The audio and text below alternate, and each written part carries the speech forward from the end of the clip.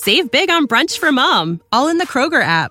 Get 16-ounce packs of flavorful Angus 90% lean ground sirloin for $4.99 each with a digital coupon. Then buy 2, get 2 free on 12 packs of delicious Coca-Cola, Pepsi, or 7-Up, all with your card.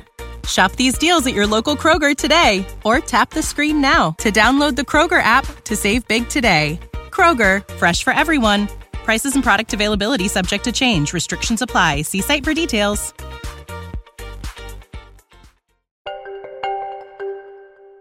Hello, this is Kimmy Culp, and I am the host of All the Wiser and A Little Wiser, and I am here yet again with my producer, Erica Gerard. It's almost like a thing that I'm here now. It's totally become a thing. It's like our date night, but it's on a podcast. Oh, I love it. Yes, very intimate. So today we're going to focus on a fascinating and terrifying subject, which is stalking. Dun dun dun. Like this, like the cue, the sound effect. So last week's interview was with Kathleen Gallagher, and if you haven't listened, please go back and listen. And it's really an incredible story of survival. And Kathleen, essentially in college, gets this phone call out of nowhere, vaguely recognizes the voice of someone she went to high school with. She had no relationship with this boy/man whatsoever. And the decade that followed, she was habitually stalked, and he would sort of go away for periods of time, and then she would open the door and he's the pizza man. I mean, there's one part of the episode where in my head, it was a full movie. I mean, she sees him from her apartment with her girlfriend in Santa Monica. And I know the street. I live a mile from it, and looks down and sees him with a gun. And they scale to the rooftop patio and are jumping from patio to patio while he is attempting to come up to get her. So, I mean, what she went through is just unbelievable. And then she dedicated her life, which we're going to talk about, to safety and personal safety, which, you know, we talk a lot about, you know, pain becomes purpose. And I think it's very cathartic for people who've been through things to then find purpose in what they've, you know, make sense of what they've been through, and maybe know that their, in this case, insanely difficult time ultimately educated them to be of service to others.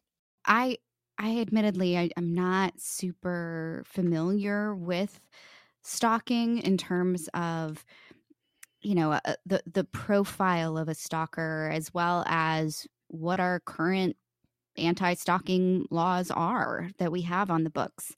So I did a little bit of research, and I'd love to just share with you the profile of a stalker, what a stalker looks like. Not physically look like. What is their psyche? Psyche. Yes. Thank you. So sometimes they've had a relationship with the victim, but mostly they have not. They just have a desire to be in a relationship with someone who's typically an acquaintance, not someone that they typically know very well. And they become obsessed. They are constantly thinking about the victim and fantasizing about the victim. And, you know, sometimes it's in a I love you, I want to marry you type of way. And then sometimes it's I want revenge upon you for not loving me in return. And these are people that have typically experienced a history of rejection, failed relationships. They very much lack social skills, and they have often trouble communicating with others. But they're intelligent. They're smart people. So that allows them to carefully plan all of their stalking behavior. So they keep their eye on the prize. They stay motivated by thinking that their victim is the only one that they can ever love, or that they just really want to enact revenge against someone who has hurt them. And narcissistic, I saw read there, which seems what obvious if you would cause that much pain in someone's life. And on the opposite end of victims or potential victims, this is really, as I said, Kathleen has dedicated her life to this work. And some of it, you know, it starts with obvious, and I think it's a word that's used a lot and sometimes gets disregarded, but just pick a different word, gut, whatever it may be, and that's intuition. trust your intuition. The first moment you pick up on something that feels off, it's off. And I'm going to just tell a very quick story of a friend who, high school, walking down the street, approached by somebody who says, we're casting a movie and I love your look and I would really love to, have a meeting and follow up. My people, how can we get in touch with you? And she gets the follow up, and they say to meet at the Beverly Hills Hotel. And she's kind of like, hasn't even looked into this, necessarily thought about it. And she ends up about to go and decides not to, because she just had something off. And after the Harvey Weinstein thing comes out, it ends up that it was in fact Harvey Weinstein who had stopped her. No way. Yes. And the film was Traffic. And if you look, I can't remember the actress, but she's blonde and young, just like my friend was at the time. But instinct, right? Like some people be, oh, what a wonderful opportunity. Go to a hotel room. I'm in Hollywood. And instead she didn't. And then all those years later to have that affirmation is pretty crazy. So trusting your intuition. If you are picking up on something where any sort of fear or adrenaline or fight or flight comes in your body, remove yourself from the situation.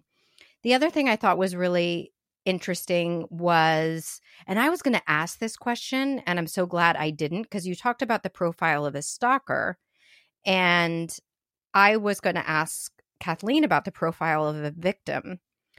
But what that does is really say that it's someone's fault that they've done something or they've behaved in a way. Yeah. And it is, in fact, not the fault of the victim. These people are disturbed.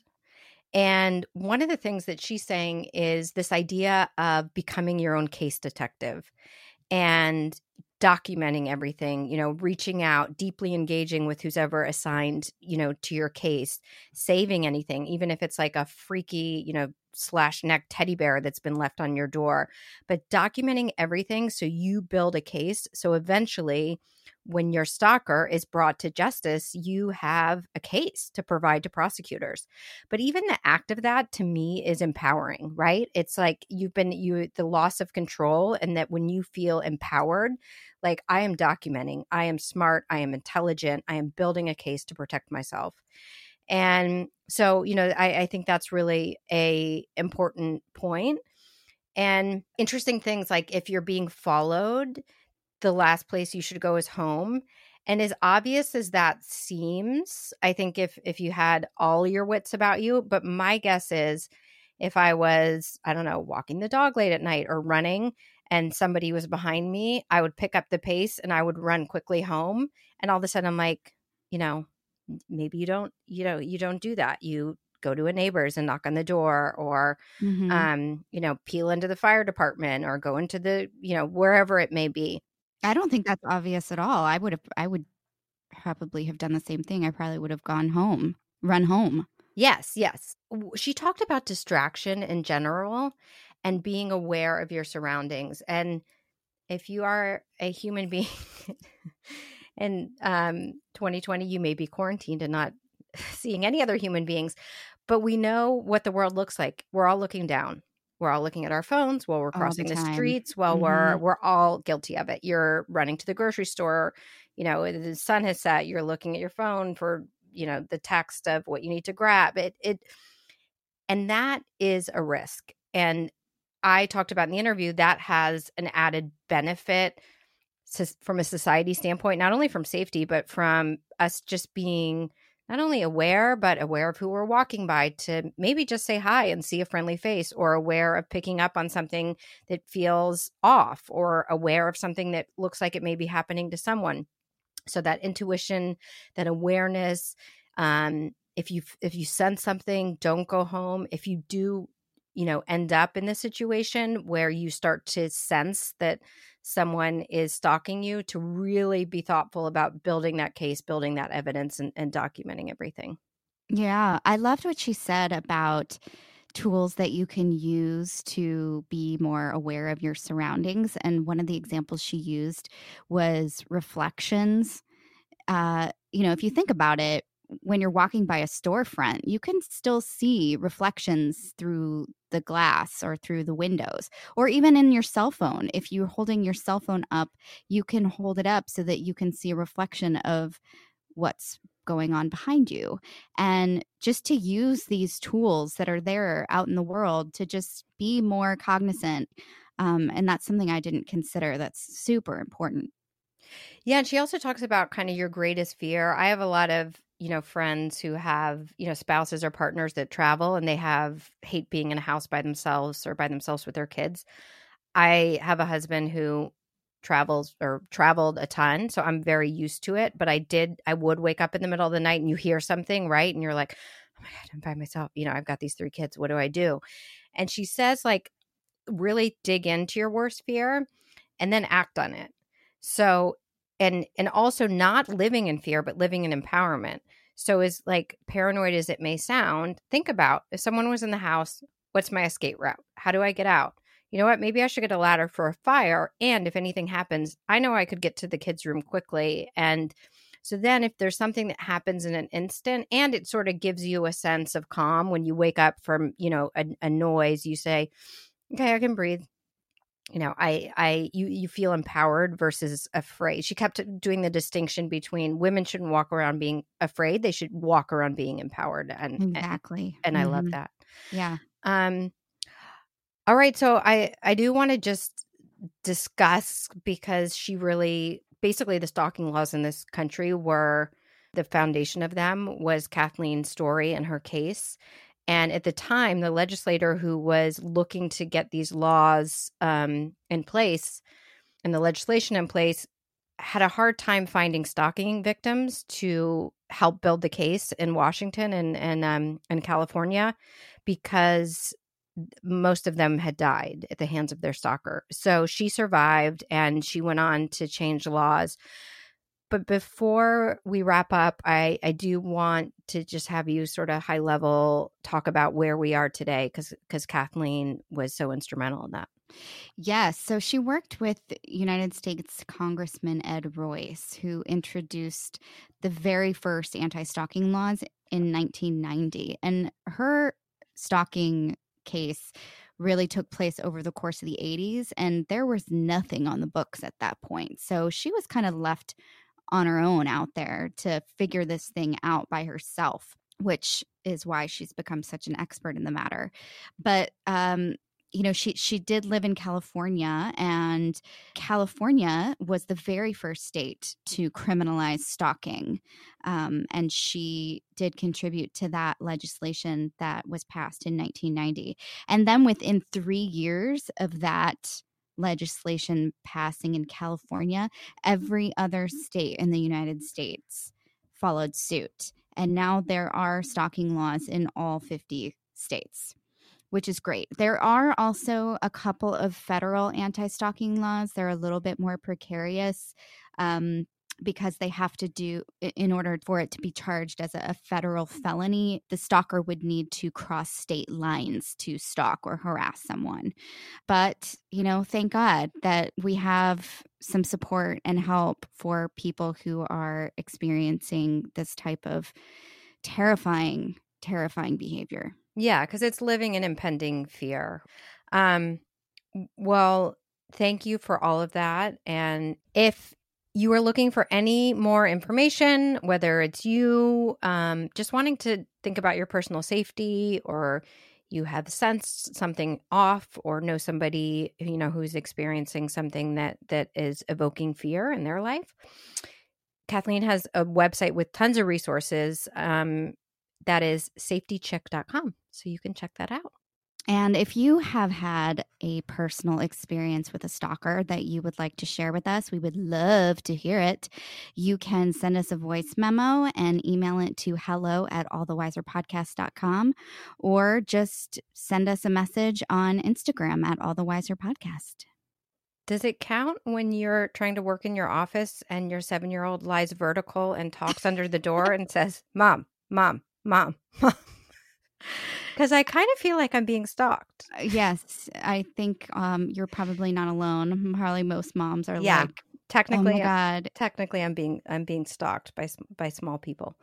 All right. Well, we're gonna wrap. I know, Erica, you wanted to read a listener review, which I get super awkward listening. So thank you in advance for that. Yeah. So I would like to, I love to give you guys shout outs on here. And I loved this one from Mom of Trace. That's I believe Trace, that's Mom of 3. Yep. Mm-hmm.